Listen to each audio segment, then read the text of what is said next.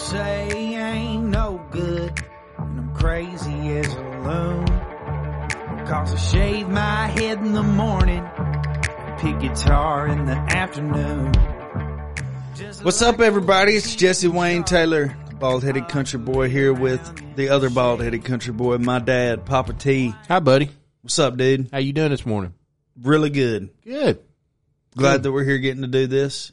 Yeah, you know, this time last week we were out of town. We were at the beach. I know. I tried to make, I thought about trying to make one happen down there on vacation, but now after not doing that and looking back on that decision, I think it was probably best because we were crammed in that room. Yeah, there wasn't a lot of room. We crammed a lot of people. Couldn't do it on the balcony. We were on a corner. The wind would have blown us off the balcony. We were on a corner.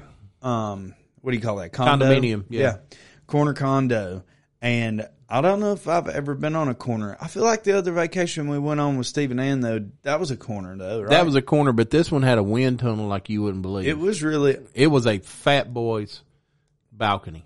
Yeah. Because fat boys like to sit out there and feel the breeze and the wind and not hear anything. And it was, as a matter of fact, it was not a smoker's balcony, though. It was not a smoker's balcony. You couldn't either. get a daggum lighter lit for nothing. And heavens, Ma would have been pissed. It's not a dipping balcony either, because you'd have to turn your head to spit in your spit bottle so it wouldn't blow it back in your face. Dude, every time I was out there, I was thinking about Ma and how aggravated she would be trying to light her cigarettes on that porch. She hadn't had no business lighting them cigarettes anyway. I know. I'm just saying, it just would have been. It would have been funny. And I did miss having her on the porch big time. Oh, I miss her every time I go to Florida. When, it was real nice to have grandma there and just get to spend some time with her, but. Wow, all she did was lay on the couch and read the whole time she was there. She did literally lay on the couch. The only time she started doing anything with us is when she finished her book. She was pretty into those books. That was hilarious. But, I was glad that she got to go with us, and I definitely missed having Ma there on the patio the most. That was where I, thought about her the most, for sure, because I always remember her being on the patio. Yeah, Mama enjoyed the patio, A, because she didn't smoke inside, so she'd smoke outside, and second, she loved for the grandkids to just come out there and sit and talk to her. Yeah, I mean, she spent a couple years not smoking, I remember, or at least trying not to, and even then, she would still sit out on the balcony. Well, she just loved being out of My daddy had a heart attack when he was 62, 61, 62. And he was smoking a cigarette when they wheeled him into the hospital at St. Thomas West. Yeah, no surprise there. And he put it out right before they took him into the hospital. Of course, they didn't know he was having a heart attack at the time. Got him in there, ended up having to have 3 bypasses. Came back out and never smoked again. Which, if you don't believe in miracles and the works of the Holy Spirit, then I feel sorry for you, because my daddy never smoking another cigarette was the work of God. That's pretty crazy. He could not have done it. I will say that is hard to think about, and I do remember it now that you're bringing it up. When I was younger, him quitting after that heart attack, and I remember Ma quitting because of that. Yeah, well, that's right. Yeah, he had his heart attack in May. He quit smoking in May. Mom quit smoking after the first of the following year. So she smoked 7 months longer than he did. And then she quit and didn't even tell anybody. I had no idea she had quit. We went over there to eat one night, and she'd fixed dinner, and we went over there to eat, and she was sitting there, and she goes, you hadn't even said anything about me not smoking. I think I could honestly say I maybe remember this. I think she'd been quit about 6 weeks before, and I'd seen her. I just hadn't really thought about it. Of course, I praised her for, looking back on it now, I feel like I remember her looking better though when she stopped. Oh man. She did. She looked so, she felt better. She looked so much better, and she acted better. She started back the day Daddy died. Yeah. I didn't know if it was the day Daddy. It was the very day. I did remember that she started back pretty soon after that. Daddy passed away at home, and they came to pick him up in the ambulance, and as soon as they carried him away, I was walking back up on the porch, and she said, I don't care where you get it, but I want a cigarette, and I want a cigarette right now. And I said, And, you know, as we've talked about in our previous podcast, you didn't mess with Mama. No. And so I went around bumming cigarettes for her, you know, and wish I'd not done that. But there again, I didn't want her to knock me off that patio either, you know, on the side of their house. So, well, you know, addictions are a bad thing. I'm addicted to smokeless tobacco. I've got one in right now. You know, me too. I just hadn't done it in like 4.5 years. And people who don't start back. I hadn't. Don't start back. I am so thankful that you decided to quit that and quit drinking too. You know, don't start back, man. I'm telling you, I quit one time for about 8 weeks, and I was done with it. And then I got mad about something at work one day. I can't remember now what it was. At that time, I was chewing beech nut wintergreen chewing tobacco. Mm-hmm. And I went to the store, and they didn't have a beech nut wintergreen, so I got me something I said, just give me Taylor's Pride. Yeah. It's got Taylor on it. It's got to be good. Yeah. Whew, that was nasty. But I chewed it anyway. That beech nut wintergreen though, that stuff was like candy. It's just like candy. They didn't have no business selling it because it did taste good. I can take you to the very spot where I took my first chew of beech nut wintergreen. Dude, I took a baggie of that out of your car one time and put a chew of that in and fell asleep in my bed and woke up with just these massive brown spit in my bed. Yuck. Yeah, dude, it was pretty classic. I was like, I don't know how I'm going to hide this big brown spot on my mattress now, but. How did you do that? I didn't. Oh, you didn't? You just slept in it. I cleaned it up. That's disgusting. I cleaned it up, but Daddy, I fell asleep with chewing tobacco in my mouth and like it stained the bed underneath. Well, I can't say that I've never done that. Yeah. I mean, there wasn't nothing I could do about that. I cleaned it up best I could, but I feel like I do remember Mom seeing that one time and saying something to me about it. And I don't know what I said. You remember the day I caught you dipping? Which one? The day that you were getting gas. When we were living at Papa's? Yeah, we had our house up for sale, and so we moved in with my mother and father-in-law, your grandparents, and Grizzly Wintergreen. I was headed east on Highway 100, and you were at the Texaco, I think it is, out there pumping gas. Did you just mention that we had moved into? I said we were living at Grandma and Papa's, but we had moved into their house for a little while. We lived there 3 months while the house was on the market. Dad was supposed to be going to the funeral home. I don't know who died, but he was supposed to be going to the funeral home. And I had the job of mowing the lawn, I believe, and I had to go get the gas tanks filled up. So I threw in a little Grizzly Wintergreen, right? And I'm rolling down the road. I've got I had just finished one of y'all's Diet Mountain Dews and was spitting in a Diet Mountain Dew bottle, and it was sitting in the front stinking cup holder, that console. When I got out of the car, I took the dip out of my mouth because I thought there's too many people in Fairview that know me. And one thing my daddy told me is, when I was little, everybody knows me, and if I ever get caught out doing anything, it's going to get back to him somehow. So I thought about that before I got out at that gas station, and I took my dip out of my mouth and I put it in that bottle cap. So I could That's save so it. nasty. That's just disgusting. You put it in a bottle cap and put it back in later. It was only in my mouth for like 5 minutes, bro. Dang, that's just nasty. But when you're I didn't 16, know I raised such when nasty you're 16 children. and you can't buy it yourself, Jeez. and you don't know if you're going to get another can anytime soon, you got to be sparing with it. So, anyways, I took it out of my mouth. I'm about to puke. And it's sitting in that bottle cap, and the dad rolls up to the Shell station I was at, which y'all grew up calling that what, Cash and Dash? Well, like that? it's still Cash and Dash. To us, it always will be Cash. 100 years from now, if we're still alive, we're going to call it Cash and Dash. And it may not even be a Texaco. I was just taking a stab at it. I think it's a Shell now, but regardless, I stopped there to fill up the gas tank. I took the dip out. I'm standing outside filling up the gas tank, minding my own business. I hadn't seen anybody I know, and I'm like, nice, dude, I'm about to roll up out of here. And literally just like Not even a care in the world. And all of a sudden, I freaking hear your voice come up out of literally out of nowhere. That's right. And I Daddy see done you snuck up on you. I'm standing there freaking pumping gas with my back turned to you. With a big old dip in your mouth. No, I didn't. It was in the car. So like. Well, how did I know you were dipping then? Check it out. Remember. So check it out. Listen. You go, what's up, son? And I'm like, oh my God. Turn around. I'm like, hello. And I'm like, what are you doing? I thought you were supposed to be at the funeral home. And he was like, you were like, yeah, I just out there. I'm on my way out there. I just saw you and figured I'd stop and say, hey. And I was like, oh, I'm just out here filling up these gas tanks. And you had your hand on my driver's side window. Oh, okay. And I remember thinking the whole time, man, God, please don't let Dad look in there and see that stupid spitter sitting in the dadgum driver's seat. Because like, all he's got to do is turn his head to the left and I'm done. I'm done.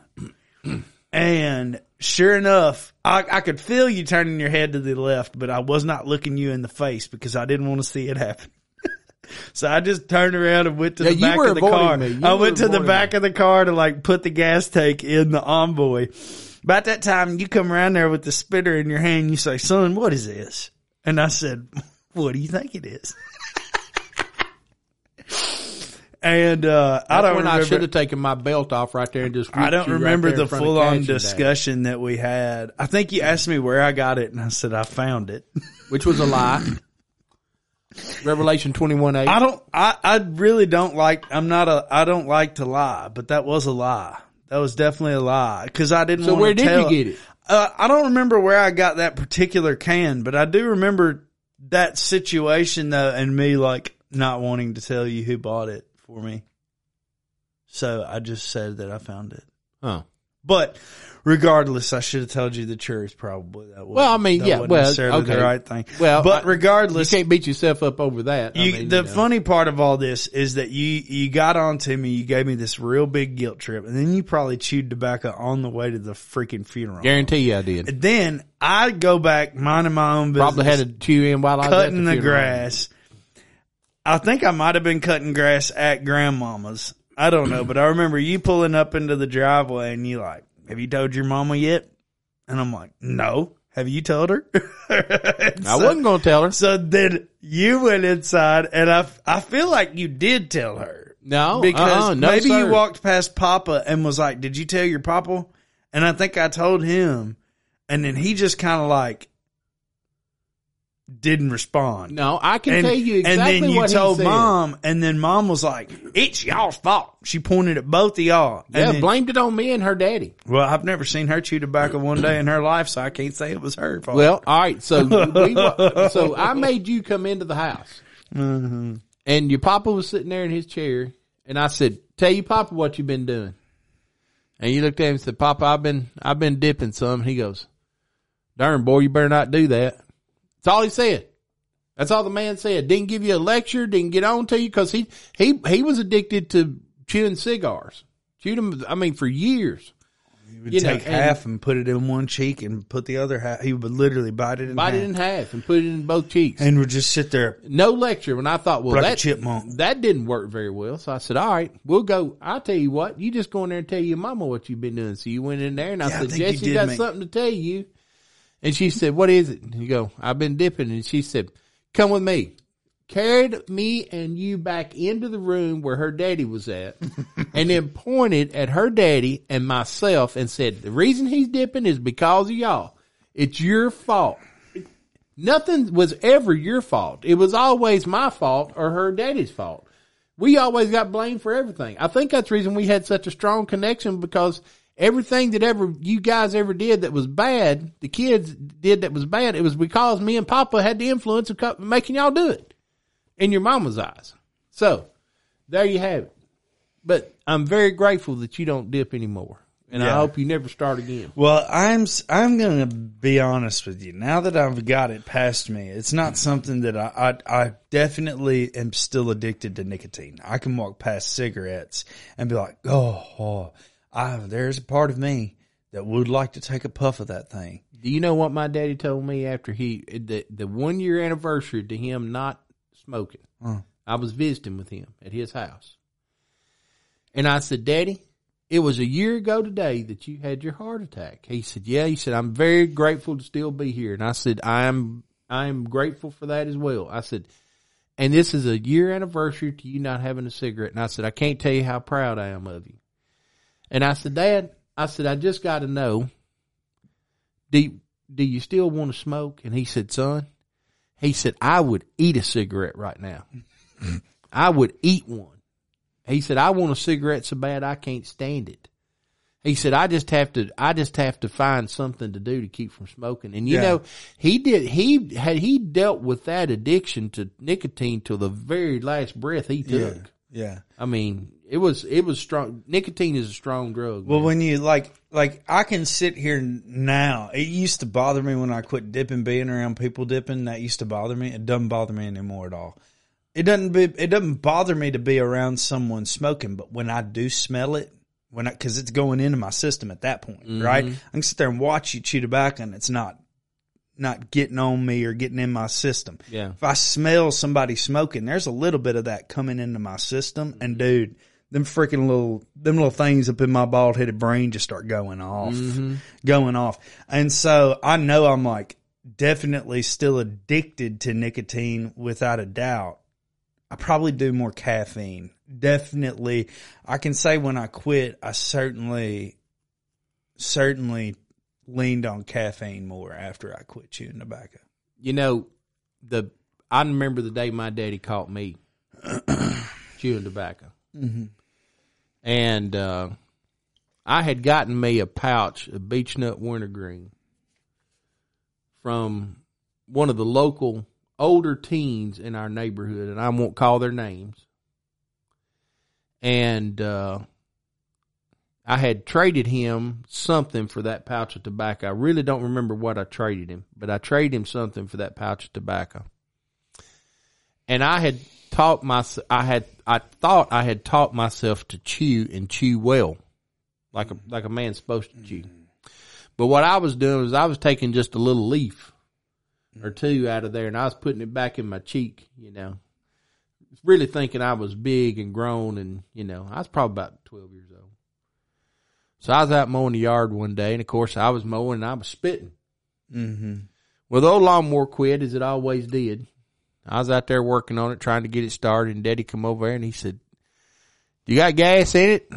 "Yes, sir, got gas in it." And he said, "Okay, I got a question." I said, "What's that?" He said, "Why are you spitting so much?" I said, "I don't know. I'm just spitting." I don't know. It's just happening. He said, "You got sunflower seeds in your mouth?" Because I used to like to eat sunflower seeds. I said, "No, sir." He said, "Let me see your mouth." And I turned around and he said, "Pull your gum back. Pull your cheek back so I can see your gums." Well, I felt like a fool, but I reached up there and pulled my cheek back. Daddy goes, "Oh, you're chewing tobacco." I said, "Yeah, I'm chewing a little bit." He said, "Oh, that's not a chew." He said, "That's just a leaf." He said, "You got your tobacco on you?" I said, "Yeah, I got it in my back pocket." He said, "Let me see it." I handed it to him. He opened up that pouch. He said, "Open your mouth." Son, he pulled out a wad. He pulled out about a fourth of that pouch of tobacco. He said, "Open your mouth." He shoved that in my mouth. He said, "Now, chew it." Well, I wasn't about to let him see me get sick. I was not going to let him see me get sick. I started chewing that stuff, boy. My head started spinning. My eyes started crossing. My hair started curling. I cranked that lawnmower 4 or 5 times. I was hot and sweating. It was miserable out there that day. Finally got the old lawnmower started, and I was pushing and spitting, and I was thinking, I'm not going to let him see me puke. I am not going to let him see me puke. I just kept mowing. As soon as Daddy went in the house, I spit that mess out and went over and puked. Puked my guts out. But you know what? That didn't keep me from doing it again. That's how stupid I am. You know? And you know what I really wish my dad had done? At this point in time, because I'm still addicted to that mess, I wish my daddy had taken his belt off and whipped me all the way back to that house and told me if he ever caught me with tobacco or any kind of tobacco again, he was going to beat me within an inch of my life. But he didn't do it. He did it. But he did try to teach me. I just wasn't stupid. I just wasn't smart enough to learn. I was stupid. Mm-hmm. You know, and I think his method of teaching me, A, is a pretty good story, and B, was probably a better method than whipping me, you know. But I was just because stupid. I don't think whipping you probably would have helped that situation. No, because I got plenty of probably them. would have done it anyways after that. I got plenty of them. No doubt. You get immune to them after a while, you know. We talked about that in our last episode. Yeah, we did. Yeah, about how mama would whip you with whatever she could get her hands on, you know. That's exactly right. But hey, I will say this: I never got one I didn't deserve. Yeah, I deserved every one of them, and got away with a bunch of them I should have gotten. Probably that's true. I probably feel that too. You know, that's funny though that we got some good chewing tobacco stories there. I got another one that I'll tell, which is hilarious, and I think I did it because of what the story you told me about Paul doing that to you. So Hunter's 4 years younger than me, right? Mm-hmm. And so he would have been probably a freshman, I guess. And I was a senior in high school. And, I had quit dipping for a couple months in high school, I guess. And, me and Hunter were hanging out, and I think he was talking, I don't remember all of it so well, but he must have at least tried to like dip or chew or something a couple times before and had been talking a big game, because I wouldn't have just like done this out of nowhere.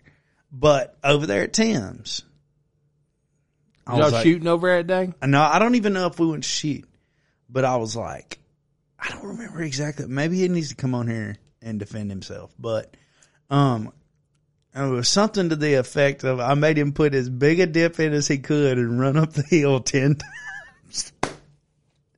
Are you serious?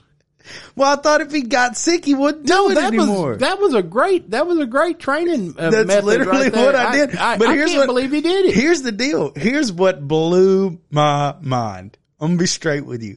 I thought this will get him. He'll quit, and he won't even try to pick it up anymore because he's gonna get sick. It's hot today.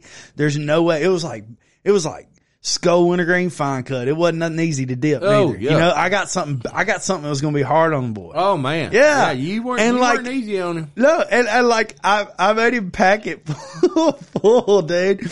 And he ran. I was like, if you can do it, when you did, he had to be. But he was 4 years younger than me, and I was a senior in high school. Okay, so he's about 14 then. Yeah. So, but I wouldn't have done that if he hadn't have already been chewing. I don't know what he. So what you think he was doing? He'd been dipping a little bit and talked a big game about it. Yeah, and that's what you do. That's I was like, okay, well, maybe he'll, because I had stopped for a little while in high school, and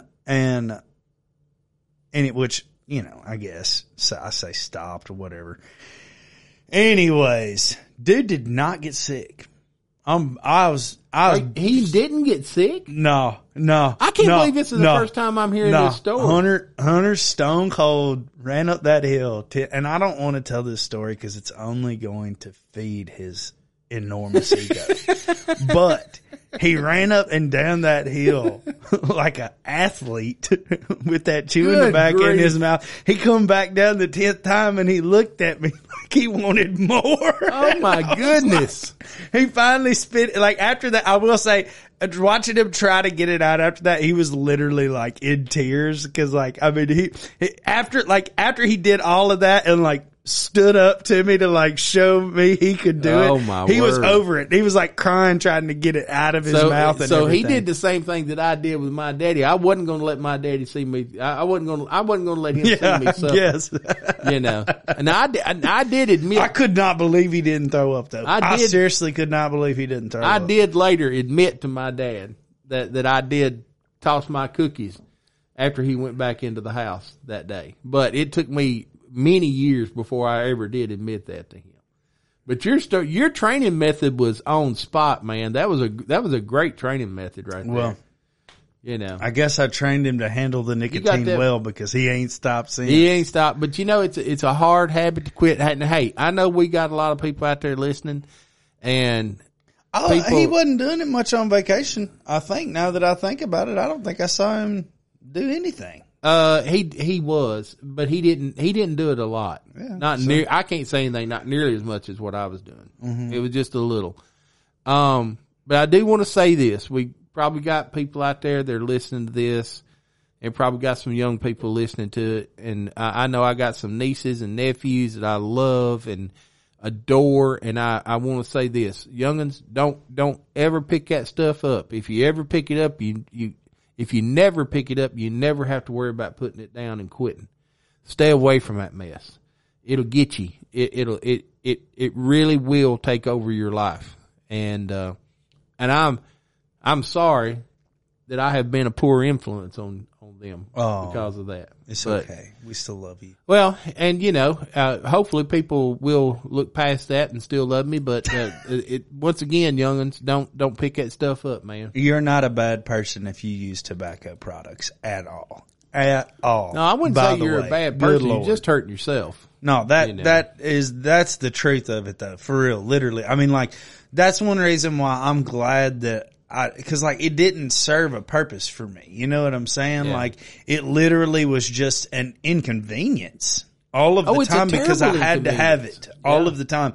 And it didn't like, it worked like caffeine. It's a stimulant in the same way. So very similar. And so I really didn't see a need for it. I looked at it and I was like, this is literally just an extra expense. It's an inconvenience and nobody like really likes it. Like, no, you know what I'm it's saying? gross. I'm like, well, I mean, like people, I convinced myself I liked it when I was doing it, if that makes any sense. I tell you, I would love to be able to put it down and never go back to it. And one of these days I will. But it is a hard thing to quit. I know of people right now today I love dearly who smoke, and they've had heart issues, they've had issues with their lungs, and they can't put it down. Yeah. And I'm not talking bad about those people. Mm-hmm. I'm not saying anything bad. I'm just saying that stuff, if it ever gets a hold of you, it's hard to let it go, man. It's just hard to let it go. I have tried some like hemp pouches and stuff since they've started coming out with those, and like, which I will say are kind of cool in the fact that like they're made to like swallow. And like, dude, the ones I had, I'm trying to remember what brand it was. I hadn't had them in a long time. Oh, dang it. If I think of it, I'll say it. But they had some that were like actually really good. They tasted good, and like it was like basically sucking on a really sweet tea bag because they were like little pouches, right? And it was just hemp. Like CBD, I guess, technically. Why are you laughing? I can't. You just got to keep talking. I can't. What, are you sucking on a CBD pouch? No, I'm not. No, I've got my dude. We just you're going to have to edit this out. I'm sorry. I'm sorry. I'll tell you after the. Okay. I'll tell you after the podcast. Okay. Okay. Right. I'm sitting over crying now, laughing. I'm crying. Oh my gosh. Okay. Go ahead. Finish your hemp story and we'll move on. Well, I was just going to say that I've tried some of those, and I've also tried like, tobacco-less dip and stuff like that.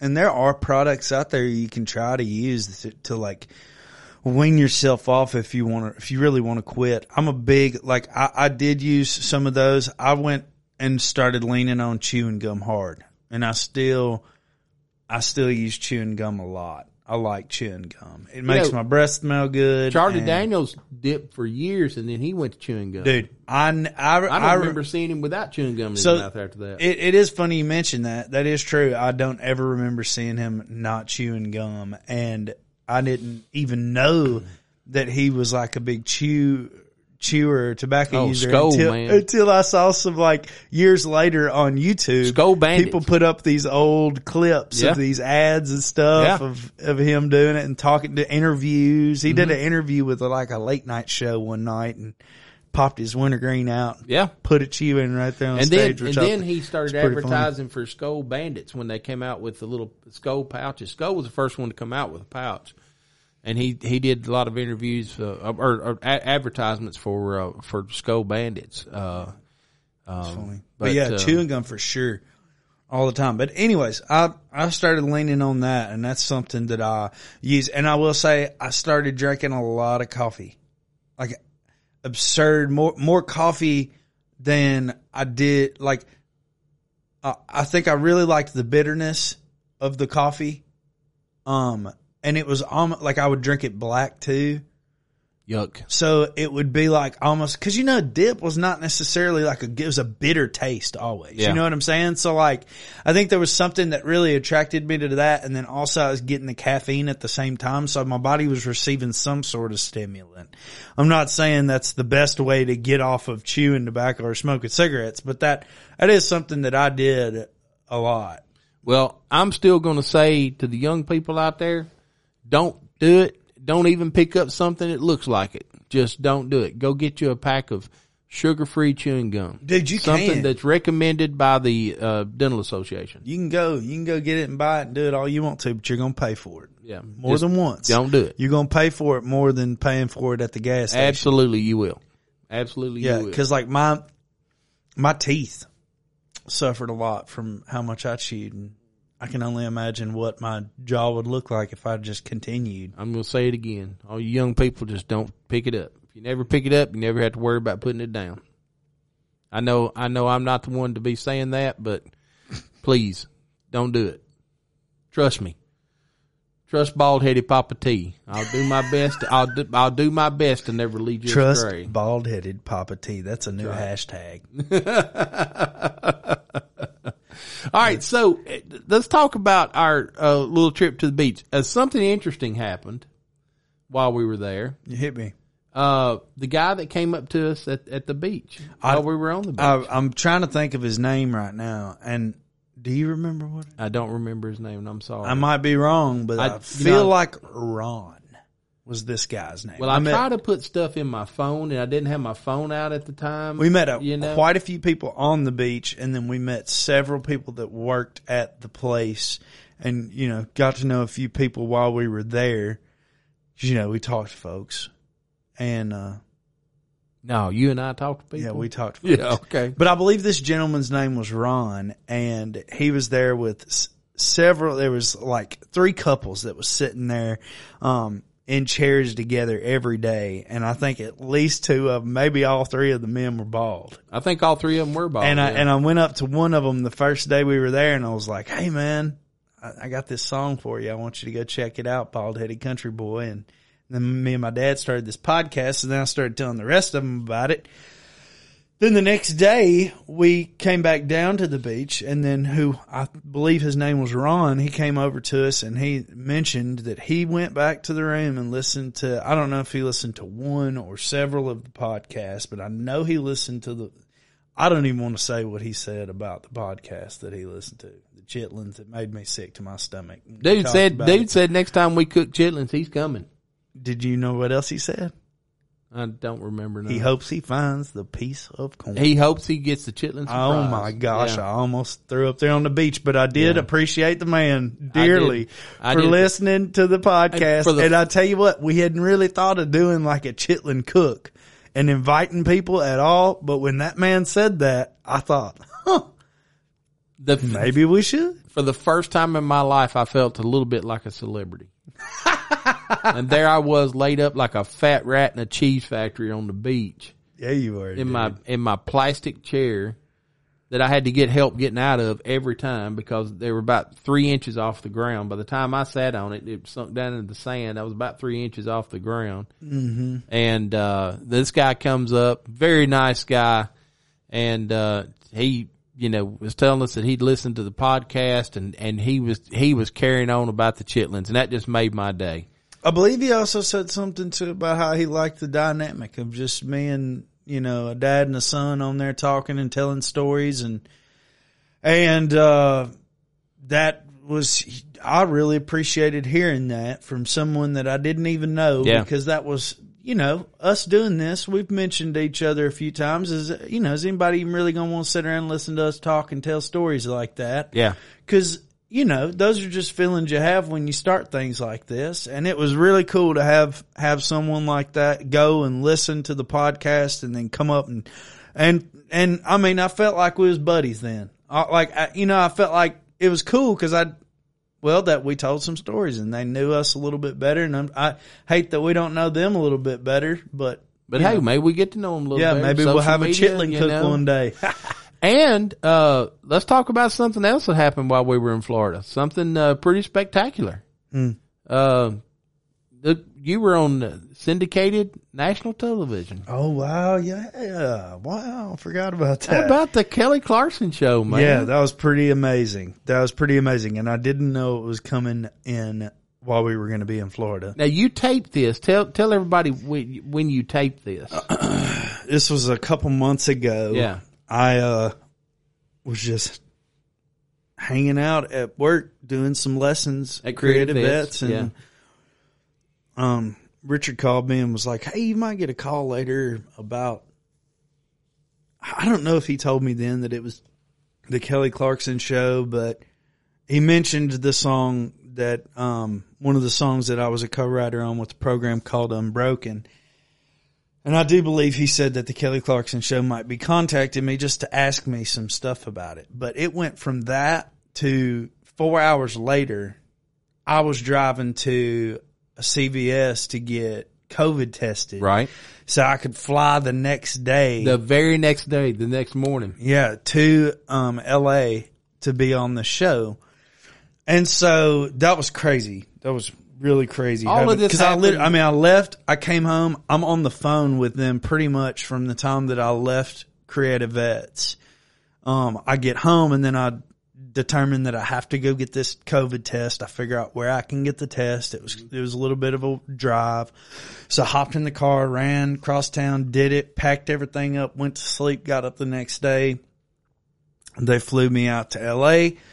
And then, that was my first time in California, which was pretty stinking cool. I flew in, landed in the airport, and, I guess I skipped over some stuff. Like it went from me not knowing what I was doing or like them giving me a call to being like, hey, we're doing a segment on the story of the song Unbroken with Dan Bear.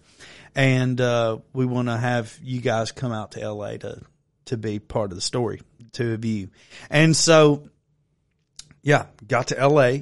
When I got there to the airport, there was a very nice driver there to pick me up. He was a very nice guy. We had a really cool conversation on the way to, the hotel where he dropped me off. Actually, I had to go get another COVID test. Went to another COVID test as soon as they got me off the plane. Then he drove me to the hotel. But he was a really nice guy. I can't remember. There's a song called, People Who Drive Me Places. And like, I thought about that while I was in that car. I think that's maybe Ben Rector. Forgive me if you'll have to look it up and listen to it after this. It's a really cool song. Okay. But anyways, that was just a really nice gentleman. And then there was another guy who drove me to one of the other, like, I think he drove me from the show to the hotel or something like that. He was a really, really nice guy, and he was from a foreign country, and he told me that America was the best place to live. No matter what. You know, that made me feel very. That's amazing when you hear somebody, because we take our country for granted. Yeah. But both of those drivers were just really kind, and I appreciated them, and made me think of that song. So I have to look it up and check it out. But anyways, get there. I eat a little bit of lunch, took a little nap because I was super tired. Then Dan Bear gets there. We meet up. We went and watched we had the evening to kill in LA, and I hadn't got to hang out with Dan. Okay. So he visited town with his kids several months before this. And that was like the only time I had gotten to see him in person since we had written that song, I feel like, which was at this point 2 years prior. Right. So we were really pumped to see each other and to get to spend a little bit of time together. And he wanted to go do something, and I did too. Luckily we found this place called the Baked Potato. Oh wow! Right across the street from our hotel. Okay, and it was like this killer jazz club that served all these specialty baked potatoes. That sounds like heaven to me. It was really cool, dude. If we were to ever be in LA, I would love for us to go back there, because the show that was there, the 4 musicians that played there, holy cow. It was a guitar player, a piano player, a bass player, and a drummer. And all 4 of them could have played their own show for 4 hours by themselves. Wow. Yeah, they were amazing. I'm talking amazing. And it was really cool to get to see that show and get to see it with Dan and get to catch up with him. And like, that was one of the first times I got to really verbally in person hear him tell me how Unbroken has impacted him and his kids. Wow. You know what I'm saying? Like, yeah. We've shared some text messages and things like that. And like, he said it the last time that they came into town, but it really set in. It really set in at that point how much it meant to them and how much it had impacted their life since that point, and like what it gave them. And it was just really beautiful to realize how I got to be a part of that. All right, now let me stop you for a second. The song is Unbroken, and it was written at Creative Vets. No. It was written through Creative Vets. Absolutely. Through Creative Vets. It was written where? At the Grand Ole Opry. At the Grand Ole Opry in the Cowboy Room. In the Cowboy Room. So that in itself is cool. Mm-hmm. The other thing is the song, again, Unbroken, can be played right now on anywhere that you stream music. Mm-hmm. Absolutely, because it was cut. It was actually cut. Creative Vets put out a project when they partnered with Big Machine. Big Machine, right? Called Veteran Songs, and I believe that was they might have put out some singles before that, so I don't want to speak too strongly on it, but they did put that project out then, and that song was on it. And the other gentleman that wrote the song with us, Dan Couch, is the one who sang on that recording. Okay. All right. So if anywhere you stream music, you can just go in there and put in Unbroken and or Dan Couch. Or Creative Vets as well. Creative Vets as well, and it'll pull it up, and you can hear the song. So this is the song that they were... that Jesse and Dan Hebert were discussing on Kelly Clarkson. So take us to Kelly Clark. Take us to the taping, and tell us what that was all about. Tell us about meeting Kelly and all that. Before I jump to the taping, I do want to give Dan Couch a shout out, because he was awesome, and like not only was he awesome in the room and really great and cool to work with, and like it. Honestly, I got to learn from him in that situation too. He's also like, he wrote several hit songs for Kip Moore that like were some of my favorite songs in college. Yeah. Like, you remember me playing at Rooster's Texas Barbecue, right? Oh yeah. You remember that song Reckless? Yeah. Maybe I'm reckless. Maybe bad luck. Yeah. So that was him, and I think he wrote it with Kip Moore, but Kip Moore cut it. Okay. And I believe he wrote something about a truck, and there's quite a few other ones. I'm not going to start spouting off, because I might be saying something wrong, but yeah, he's definitely written quite a few for Kip and probably some others, and just a super nice guy. And yeah, Dan Hebert and I had several conversations about how much we appreciated him. Anyways, moving on from there, you asked about the taping of the show, right? So, that morning we woke up, and I think there was a gym at the hotel, so I hit that and grabbed a cup of coffee, and by the time I got my clothes on, they were ready to pick us up. Well, you put clothes on before you went to gym and got coffee, though, I did. I was not. You didn't do that. I didn't do that in the nude. Okay, dude. all right. Just clarify that. I did not do that in the nude.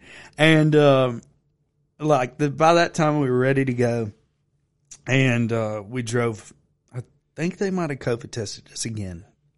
If I'm not, man, they were. Yeah, it was serious, sure, weren't they? It was serious, and honestly, I was so nervous the whole time. I was like, man, if I fly all the way out here and get here and like get my hopes up. And then right before they're like, no, you can't come in here because you're coughing. Oh, dude, I was going to be so upset. So I was like really paranoid that I was going to have a bad test, but luckily both of us tested fine. And, they took us back to basically like a green room kind of area that was super nice with plenty of snacks and drinks and all of the people that worked with the show, all the ladies that we interacted with were just super kind and super nice the whole time. And we sat back in that room and I'm trying to remember.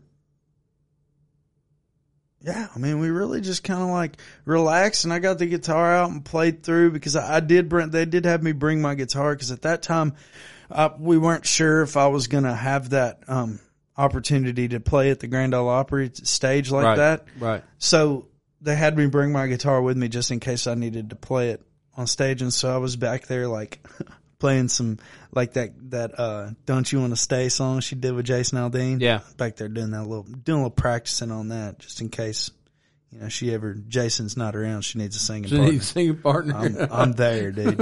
I know I got them words memorized now.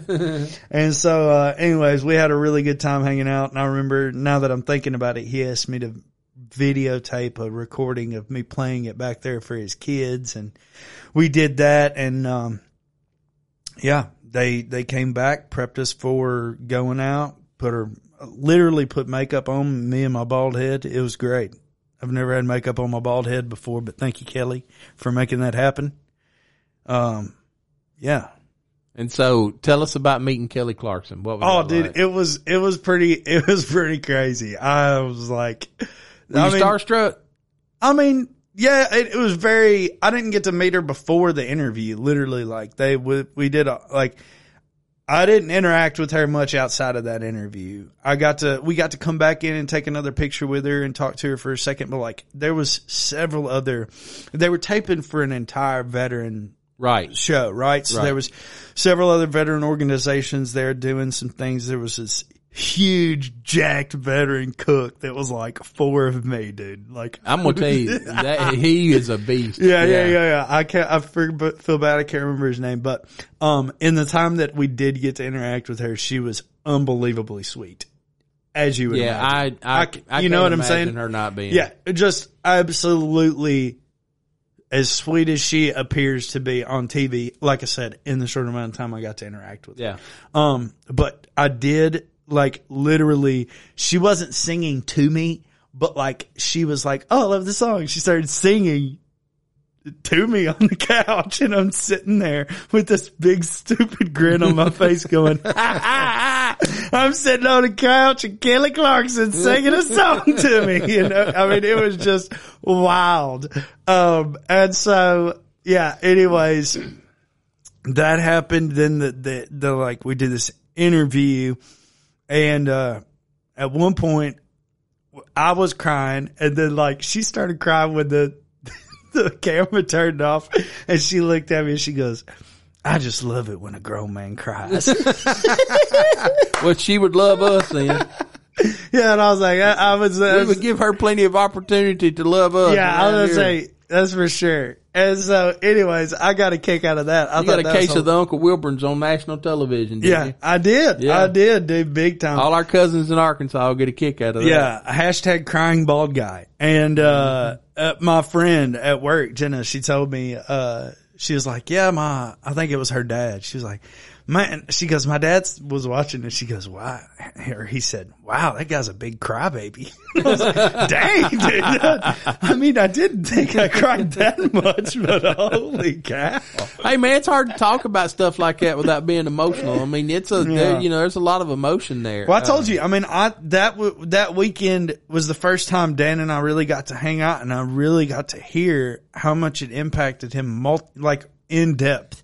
And so hearing that, seeing all of that, really seeing a big full circle moment kind of deal come together, it was hard not to be. So for the first time in your career, you've probably seen how a song that you've written has impacted somebody directly. And there's no telling how many people that song has impacted. because there's no telling how many people that's listened to it that can say, I relate to this, Yeah, I'll tell you a short story about it. One day I was doing a session with another veteran, and we were in a writing session situation, and we were trying to come up with what we wanted to write about. And I was like, let's try to find a main theme kind of deal. And he kept saying, I think he was actually literally saying unbroken or broken, one or the other. But I think it might have actually been unbroken. And he just kept staying on that. I kept trying to pull us away from it, but he just kept going back to it. I was like, I can't write that again. You know what I'm saying? And I was like, I can, but is there there's got to be another way we can say what he's trying to say in a different way than that. Right. Let's just pick a different word. And so instead of me saying that to him, I was like, can I play you something real quick? And he was like, yeah. And so I played him the first verse and chorus of Unbroken. And halfway through the I don't even know if I made it to the chorus. This guy started crying, and he pushed his way out of the screen so I wouldn't see him. And I finished singing the verse and the chorus, and he literally wouldn't pull himself back in the screen. And I just started talking to him, and I could tell he was crying, and he was like, dude, he was like, you have no idea how hard that just hit me. It was just the first verse and the chorus. And, I knew it was going to be really impactful, but to see that in that moment, that was very, very, very impactful to me, because I could tell that guy did not want to necessarily open up to me in that way at that time. I don't think he wanted to open up in that way at all. You know what I'm saying? Yeah. And But I mean, that just goes to show how music, can impact people. And I mean, I think about it a lot. Where would we be without music?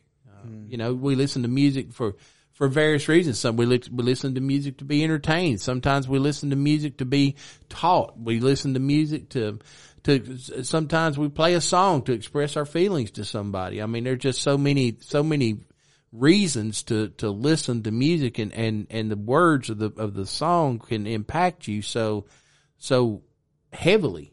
I'm going to let you, the very first verse of that song, I'm going to let you say the words to it, because I'll probably mess it up. But what is the very first verse of that song? Well, I know I'm your daddy, and I'll always be, even though sometimes it seems like you have to daddy me. To me, when I hear that verse right there, that touches my heart so deeply, because being a father and having children, I know that there have been times in my life when y'all have had to be my support and my cheerleaders and show me extra love when I should be the one doing that for you. And I'm not talking about, me being a veteran or anything. I'm just talking about regular everyday stuff that you go through sometimes. You come home and you come home and you have one of the worst days you've ever had in your life. And then you walk in and your kids are like, Daddy's home. Well, that's when you're daddy and me. Mm-hmm. I come, even today, that the way that you impact my life just by being here and being around me, you're doing for me what I should be doing for you. And hopefully I am doing those things for you. But what I'm saying is that one verse right there just really hit me, just touched my heart, man. I was like, oh yeah, there's a lot of truth in that verse right there. So that one goes into Daddy, are you okay? Are you all right? Did you have another dream last night? And then it says, well, I wish you could have seen me when I felt like Superman back before I lost that piece of me out in that desert sand. No, the sky ain't always blue, and I ain't gonna lie to you. I'm broken, but I'm in the fight. Yes, I'm broken, but I'll be all right. I'm broken, but here's the truth. I feel unbroken when I'm with you. See, that just, oh, man, that sends chills down my spine. I've heard that song probably 1,000 times, and it still just, every time I hear it, it just does the same thing.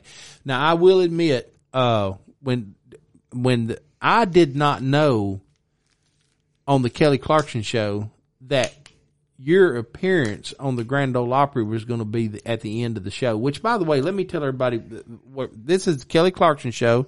It's season 3, episode 147, season 3, episode 147. You can go back and watch it. You can stream it online. It's all on YouTube. And it's all on YouTube as well. The whole interview and the song. The whole show is on there. And watch the whole show because there's some very cool people that they premiere on that show. But right at the very end is your appearance on the stage of the Grand Ole Opry. They taped it there. And I will admit, through that whole experience right there at the end of that show, I had a huge case of Uncle Wilburns come over on me. I did not know that was going to be at the end of the show. I was shocked when it came. I knew you taped it, but I didn't know that's what you were taping it for. Yeah. And I didn't know if it was something Creative Vets was going to use or if it was something that was going to be on the Kelly. I didn't know. Yeah. And I was just kind of sitting there watching the show and enjoying it. And you know, we watched you could hear a pin drop in our condo the whole time this thing was on, you know. And then when you came up on stage, I'm like, okay, here come the waterworks, you know.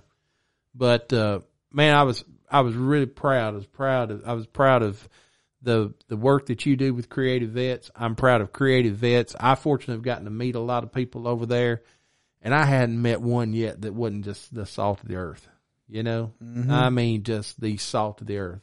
Some of the best people you'll ever meet in your life. So that was a really cool experience. I'm glad you got to do that. Well, shout out to Zach Heath. He was the first veteran that I worked with in the Creative Vets program.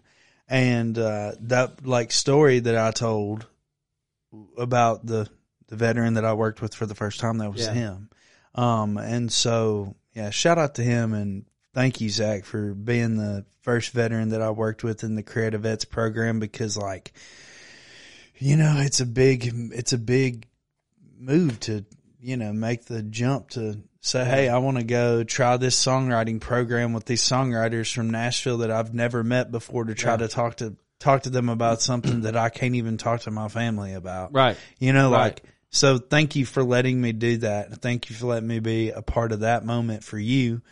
Because like I said on the show, it very much so impacted me greatly, and I won't ever forget singing that song at Belcourt Taps later that evening with you. That was a very cool experience for all of us. Uh-huh. Were you there that night? I was there that night. Yeah, I mean, you and Mom pretty much came to everything I've ever done. He was there in the crowd, and the song that you played, like you said, he was mouthing the words back to you.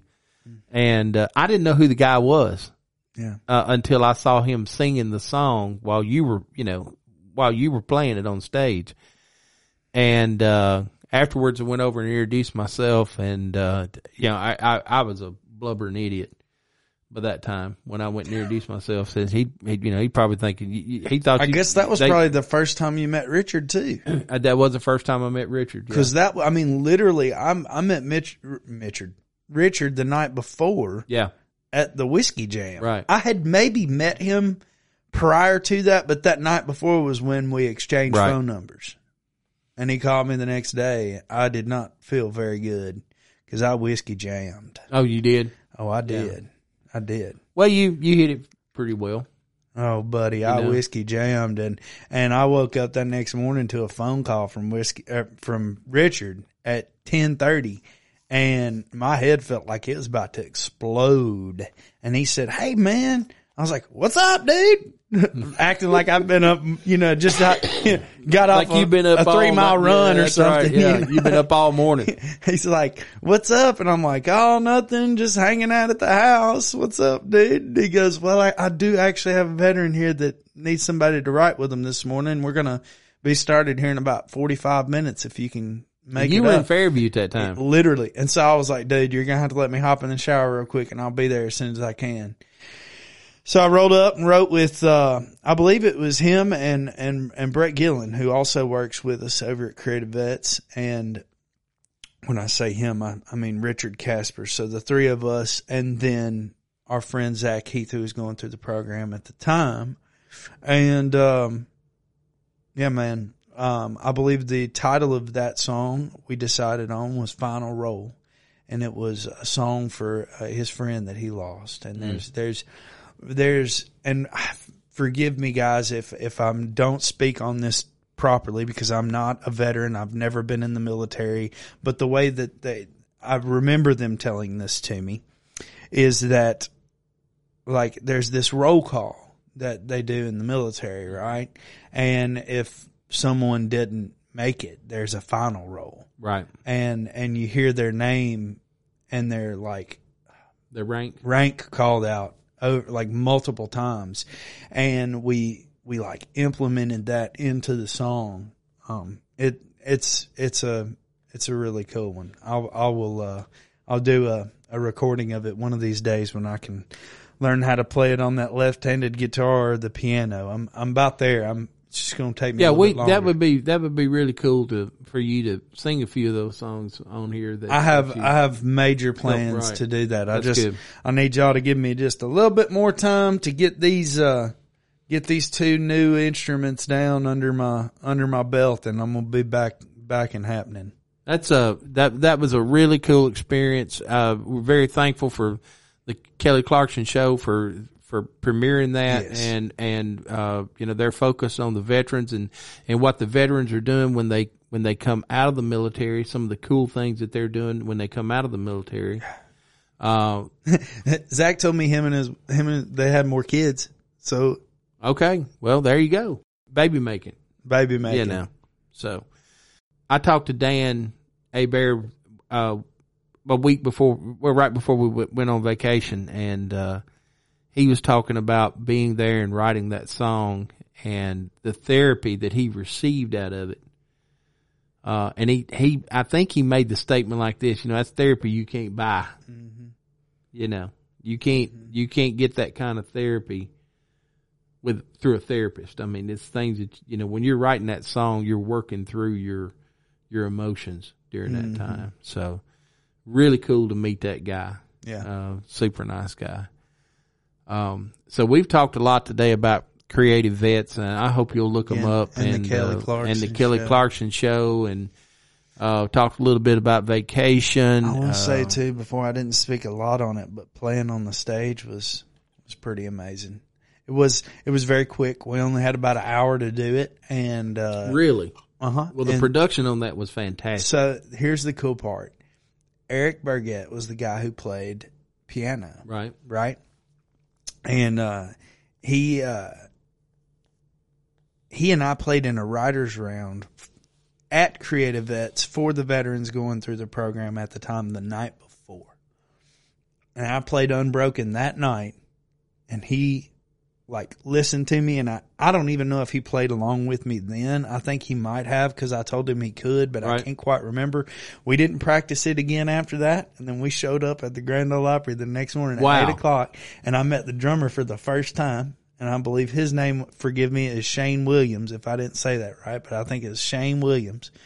And he was a great drummer, and I believe he drummed for, I think he told me he drummed for Neil McCoy for a very long time and just recently stopped. I think that's what you told me. Yeah, which is so cool. But he was awesome to work with. It was just crazy to be thrown in that situation. I hadn't played with a band in a little while, right? Especially since I had my surgery. I definitely hadn't played with a band since September, I guess, right?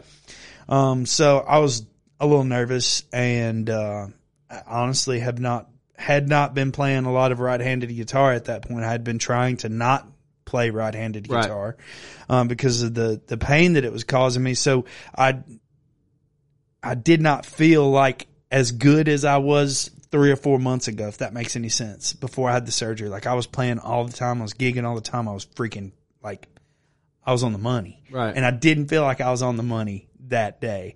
But it was so much fun, and those guys were unbelievably great to work with. We played through it twice to get warmed up, and then they started recording. And then I'm assuming they just grabbed the best one of the 3, maybe 4 runs we had to go through, and then we had our buddy Bo do an awesome video job of it. Well, I tell you, the production of that thing was fantastic. It was awesome. He kicked butt. I mean, you had shown me just a little small clip that, that you recorded or somebody recorded or something like that. But to sit there and watch it start to finish, and it was great. So I walked out on that circle for the first time ever the day that I wrote Unbroken. And didn't you take your shirt off? I did, literally. So there was one, I can't remember this guy's name, but he was a veteran going through the program, and he had on an Albert Einstein shirt. And he looked at me, and I had on one of my Nashville Armory shirts. Shout out Nashville Armory. And good shirt. It was cool. It looked like an AR with the skyline of Nashville across. Yeah, that's the top a great of it. design. And that guy looked at me and he goes, "Dude, I love that shirt right there." I was like, "You can get you one of these at Nashville Armory, man." I was like, "You need to come in." At the time I was working there, I was like, "You need to come in there and see me." And I said, "Heck, I tell you what, I'll give it to you if you want it." And like, I was kind of joking, but I'm in it because, I mean, as soon as that came out of my mouth, this dude starts pulling his shirt off, and we're both standing in the circle. Like, I had just walked into the circle, and there was 4 or 5 veterans that were about to go through the program standing there with somebody who was kind of like showing them around. Maybe somebody that worked for the Grand Ole Opry. I can't remember.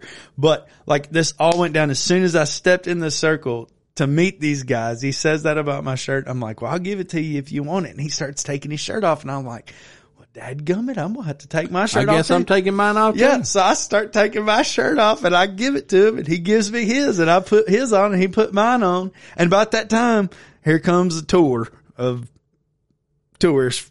They got the little Grand Ole Opry tours running through there, and they're watching us trade shirts in the middle of the circle. So what you're saying is that your first time being in the circle at the Grand Ole Opry, you took your shirt off. Absolutely. I wonder if there's another person in the world that can say that. I don't know. Might be me. It might be you. Well, except for the gentleman that was in the circle with me. Yeah, I guess so. Unless he stepped in it before, you know what I'm saying? Like, that wasn't his first time in the circle. We're the only ones that can say it. We're going to find out, though. I'm going to ask around. I think we probably need to call this thing because I've got to go check my butt. Dude, oh my gosh, you've got to specify what you're talking about here. I've got a Boston butt on the smoker, so I've got to go check my butt. Thank you, because that, I don't know if that was concerning for y'all, but that was concerning for me. It was concerning. And I'm making a banana pudding today. I was about to look at you and say, "Now don't act natural." Yeah, don't act natural. Oh, good Lord. Don't act natural. Yeah, I got a banana pudding I got to make, and I got to go check my butt. So I've been trying to talk you into doing some TikTok cooking videos. You think you make if yourself you record them, I can tell you what I'm doing. I can't record your videos too. I'm a grown man. I don't know how to do it. All I can do is just cook.